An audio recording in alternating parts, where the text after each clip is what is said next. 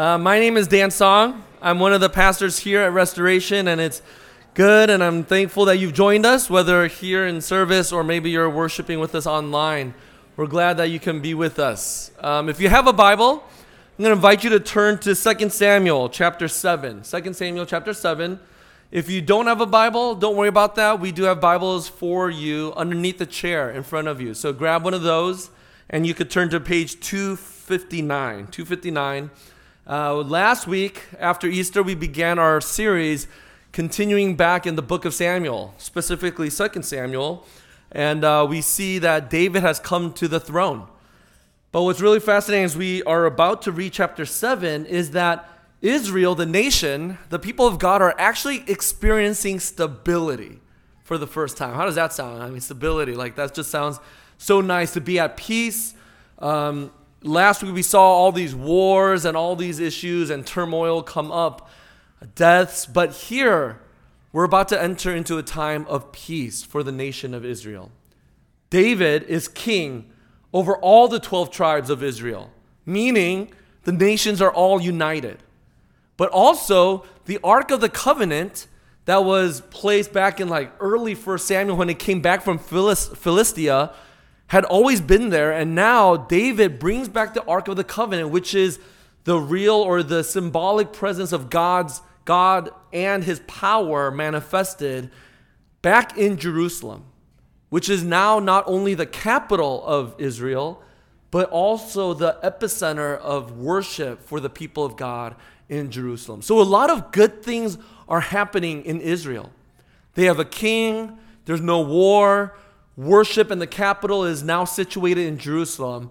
And guess what happens when you have a lot of time on your hands and things are stable? You come up with great ideas. And David has a great idea. And so we're going to read about that here starting in verse 1. So follow along with me, starting in chapter 7, verse 1. Now when the king, that's David, lived in his house and the Lord had given him rest from all his surrounding enemies, the king said to Nathan the prophet, "See now, I dwell in a house of cedar, but the ark of God dwells in a tent." And Nathan said to the king, "Go, do all that is in your heart, for the Lord is with you." But that same night the word of the Lord came to Nathan, "Go and tell my servant David, thus says the Lord, would you build me a house to dwell in? I have not lived in a house since the day I brought up the people of Israel from Egypt to this day, but I have been moving about in a tent for my dwelling. In all places where I have moved with all the people of Israel, did I speak a word with any of the judges of Israel whom I commanded to shepherd my people Israel, saying, why have you not built me a house of cedar? Now therefore, thus you shall say to my servant David, thus says the Lord of hosts, I took you from the pasture from following the sheep, that you should be prince over my people Israel. And I have been with you wherever you went, and have cut off all your enemies from before you. And I will make for you a great name like the name of the great ones of the earth. And I will appoint a place for my people Israel, and will plant them so that they may dwell in their own place and be disturbed no more. And violent men shall afflict them no more as formerly, from the time that I appointed judges over my people Israel. And I will give you rest from all your enemies. Moreover, the Lord declares to you that the Lord will make you a house. When your days are fulfilled and you lie down with your fathers, I will raise up your offspring after you, who shall come from your body, and I will establish his kingdom. He shall build a house for my name, and I will establish the throne of his kingdom forever. I will be to him a father, and he shall be to me a son. When he commits iniquity, I will discipline him with the rod of men, with the stripes of the sons of men. But my steadfast love will not depart from him, as I took it from Saul, whom I put away from before you. And your house and your kingdom shall be made sure forever before me. Your throne shall be established forever. In accordance with all these words, and in accordance with all this vision, Nathan spoke to David. This is the word of the Lord. Let's pray. Lord, we come before you and we give you thanks that you are a God who always initiates with us, even as we've experienced here this morning, that you are the one who calls us. You're the one who cleanses us and makes us whole. You're the one who instructs us with your word now.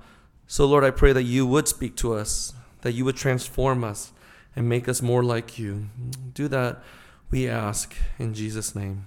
Amen. Good ideas gone bad. We'll see that here in David's story and what we just read. But we all have good ideas that have turned bad, right? Like a few weeks ago, I decided to play basketball after 5 years of never touching a basketball. And I almost threw out my back and I was in major pain. We all have good ideas that just turned out really wrong. Well, there's a man that I heard about, an officer. His name is Paul Bacon. Officer Bacon, I kid you not, that's his real name. And I heard this from Ira Glass, who narrates and tells stories on his podcast, This American Life. And this Officer Bacon had finished his long shift during the day in New York City and was then called to do a second shift starting at midnight through the entire night. And so you can imagine he's in a different part of the city with another partner that he doesn't really know that well. And he's called after a long day's work to patrol this little security booth to make sure that there's no terrorists in New York City. By 3 a.m., he's just exhausted. And so what does he do? He tells this guy, hey, I'm going to go take a nap. So he gets into his patrol car, drives about 60 feet only, finds an isolated parking lot, and decides to park there, turn off the ignition, and fall asleep and take a little nap. He realizes he can't fall asleep sitting up. And so he gets out of his car and into the back seat and then falls asleep immediately. But before the alarm goes off, he immediately wakes up like frantically and realizes, oh my gosh, I can't get out of this back seat. Why? Because that's for prisoners. Prisoners are supposed to be in the back where they cannot get out of the car. And so it's February, it's cold. The car has completely fogged up. He tries to open both doors, locked. He gets on his back and starts pounding with his feet, with both feet as hard as he could, and the door is not opening. He is frantic at this point. And he realizes, I just need someone to come by. I'm right here. I'm next to a sidewalk, next to a street. If someone sees me, I'll scream. Lo and behold, a Pepsi truck pulls up right next to his patrol car. And there he is, Officer Bacon in the back seat, banging on the window, screaming and telling this truck driver, get me out. But imagine the truck driver going, there's a guy in the back seat of a cop car. I'm leaving. And this truck flees immediately when he sees the officer. He doesn't know what to do. And so he realizes, well, the windows are all fogged up. I'll write help. And he writes help backwards and also writes, I'm a cop. But none of that helps because no one's going to trust a dude in the back seat of a police car. Now, 25 minutes has passed by and he realizes, oh my gosh, because he's panicked so much, he forgot that he had his cell phone. So he takes out his cell phone and he realizes, though, he can't call the security booth because he doesn't know the number to it. And this guy that he's working with, he doesn't know him either. And so the only thing he's left to do is call 911. So he calls 911 and says, hey, can you please dispatch the officers to come and get me? I don't know exactly where I am, but come and find me. And before he hangs up, he says, wait, operator, please make sure that you tell when you dispatch this that this is a non-emergency. Because otherwise, if this was a cop that needed help, they would have sent the cavalry out to find him. And so the operator says, sure, click. And then within a minute, there are sirens blazing and there's so many cop cars looking for Officer Bacon.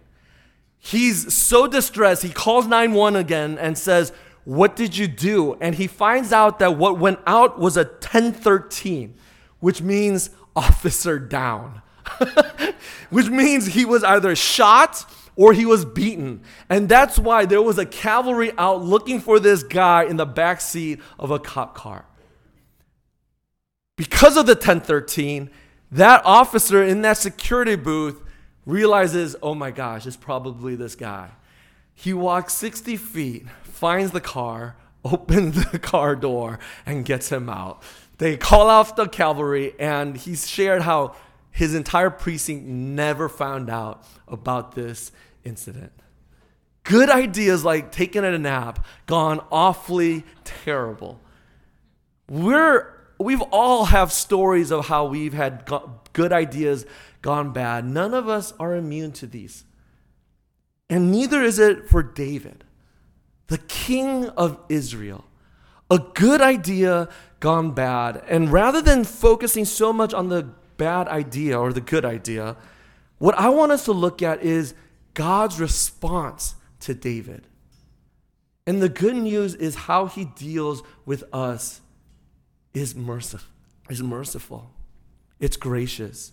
And we want to be able to see God's response to David's foolish idea. The first thing we're going to see here is that David's bad idea reveals God's presence for David and for us. God's presence. You see, David, in the midst of stability and repose, guess what? He says, look at my house. My house is made of cedar, right? It's beautiful. But look at the Ark of the Covenant that symbolizes God's presence and his power. It's in a tent. Why am I in a house of cedar, but God himself is in a tent? And so his great idea is to say, I want to build God a house. I want to build God a temple. He deserves it. And the ancient Near East was just like similar. All the gods had their own temples.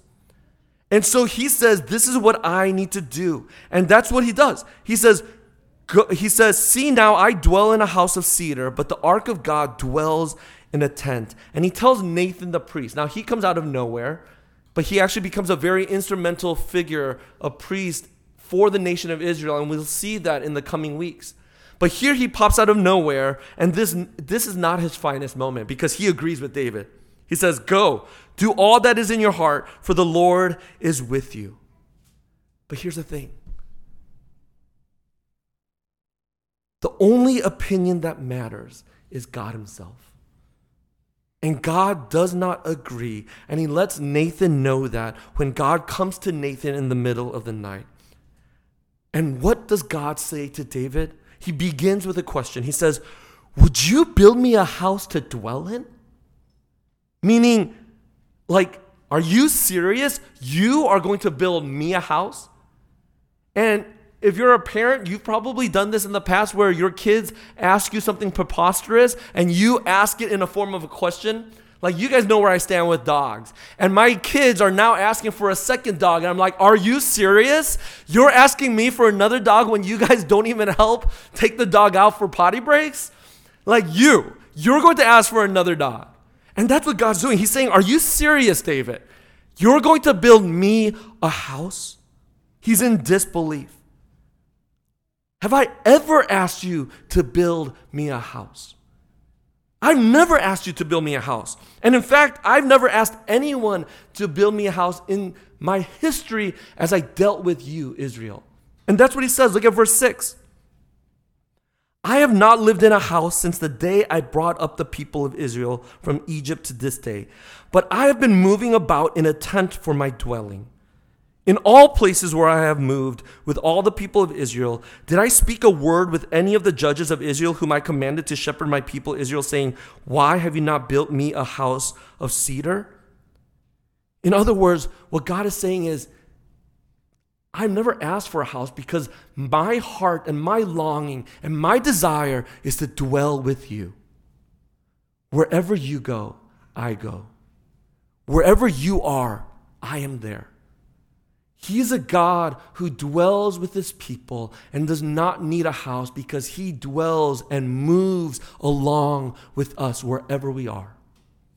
Whether it's 40 years in the wilderness, in the dust and in the thick of it all, or in the midst of celebration and joy in coming to the promised land, or in the midst of the mundane, ordinary moments of life, God wants to dwell with his people.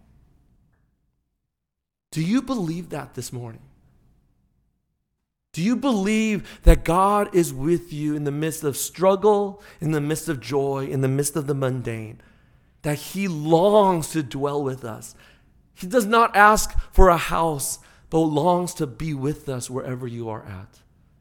Cindy Fisher, a long member of ours, I had the privilege of officiating her mom's funeral last Saturday.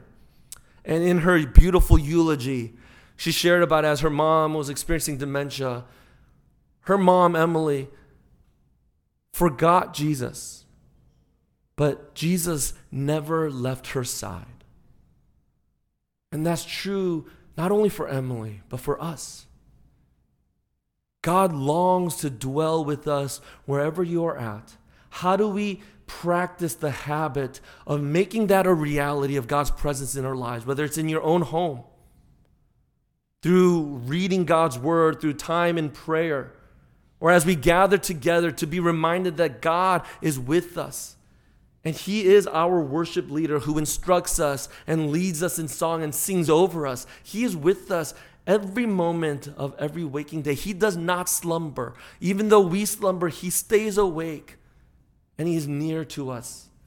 This is a God who dwells with us. His presence is a reality no matter what you go through, no matter where you are or where you've been.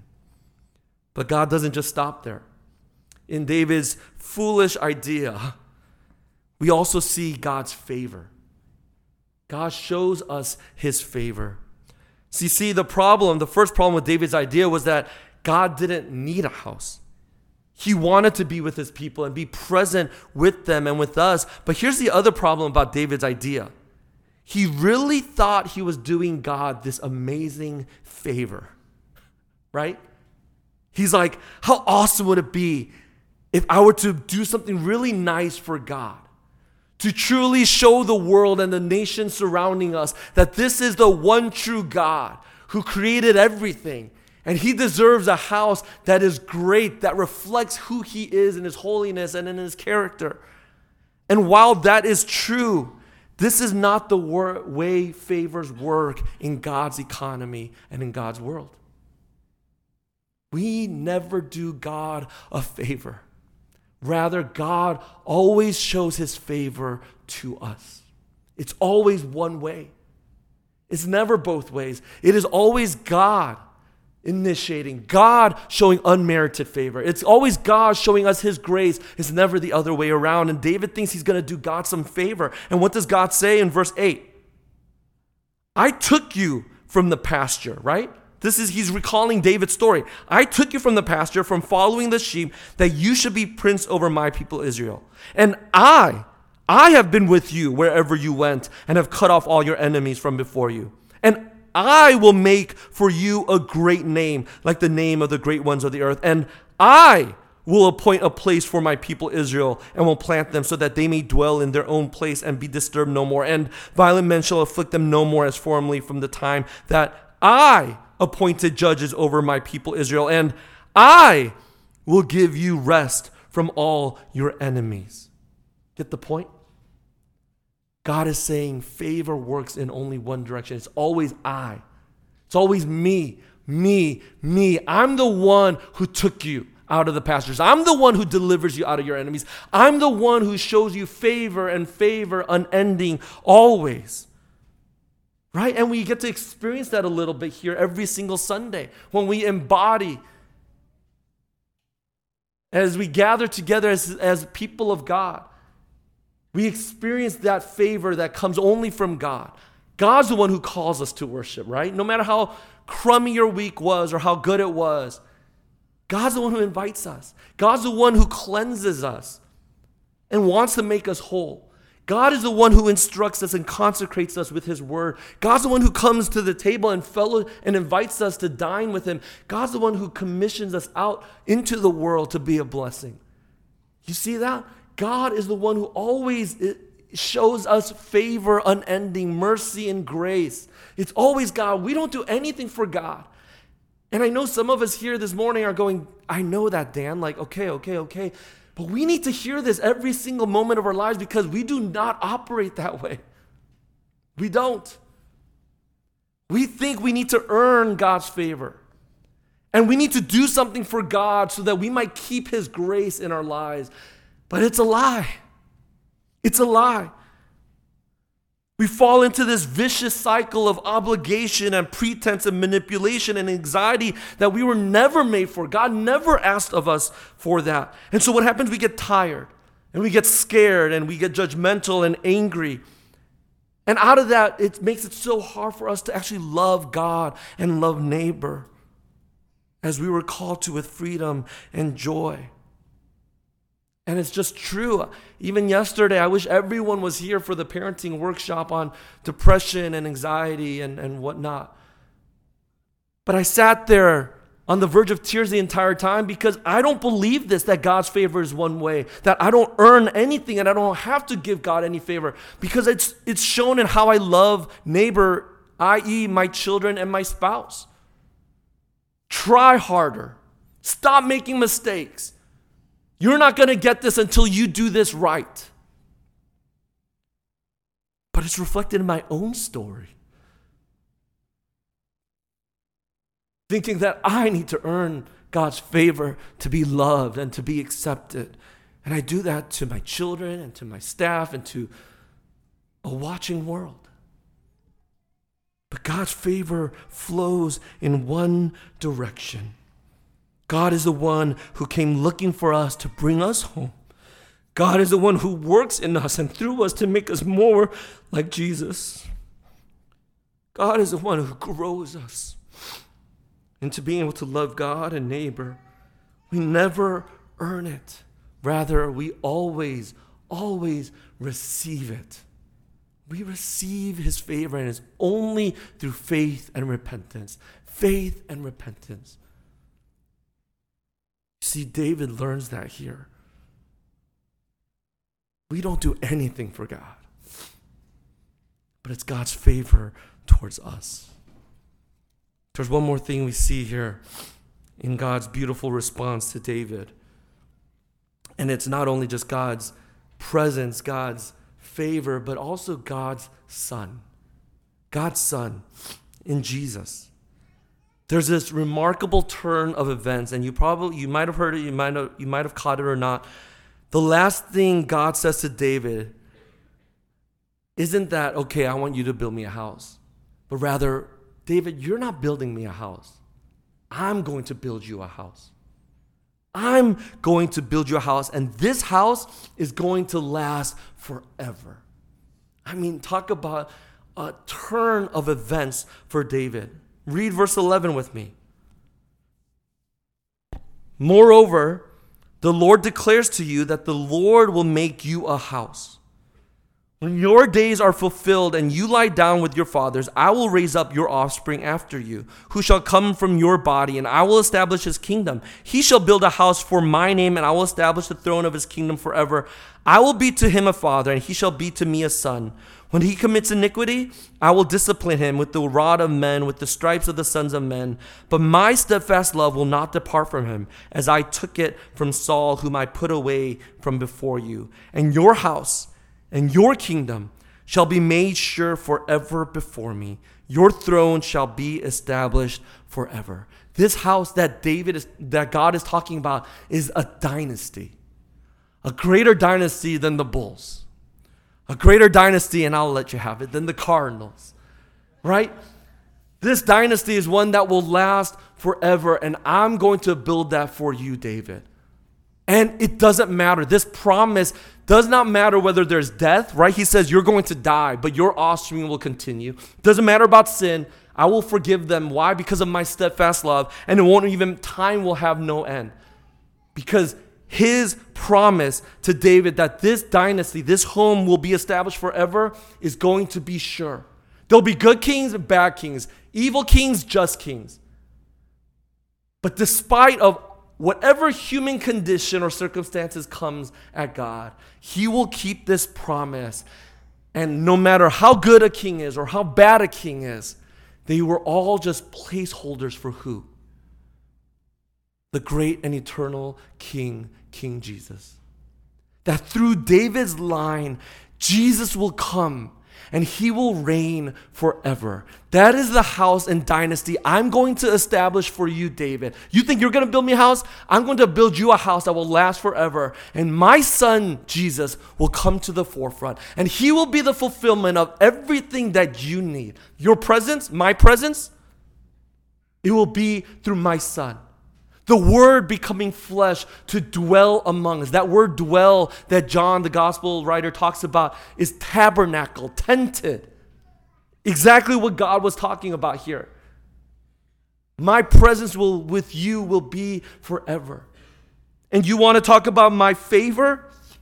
It is by grace you have been saved. Through what? Through his sacrifice and death on the cross, his perfect obedience in life, his death that we deserve, and his victorious conquering over death so that we might experience joy, life, contentment forever. That is God's favor for us through his son who would die and suffer for you and for me. And Paul says that in 2 Corinthians 8, verse 9, for you know the grace of our Lord Jesus Christ, that though he was rich, yet for your sake he became poor, so that you by his poverty might become rich. That is God's grace through his son, Jesus Christ.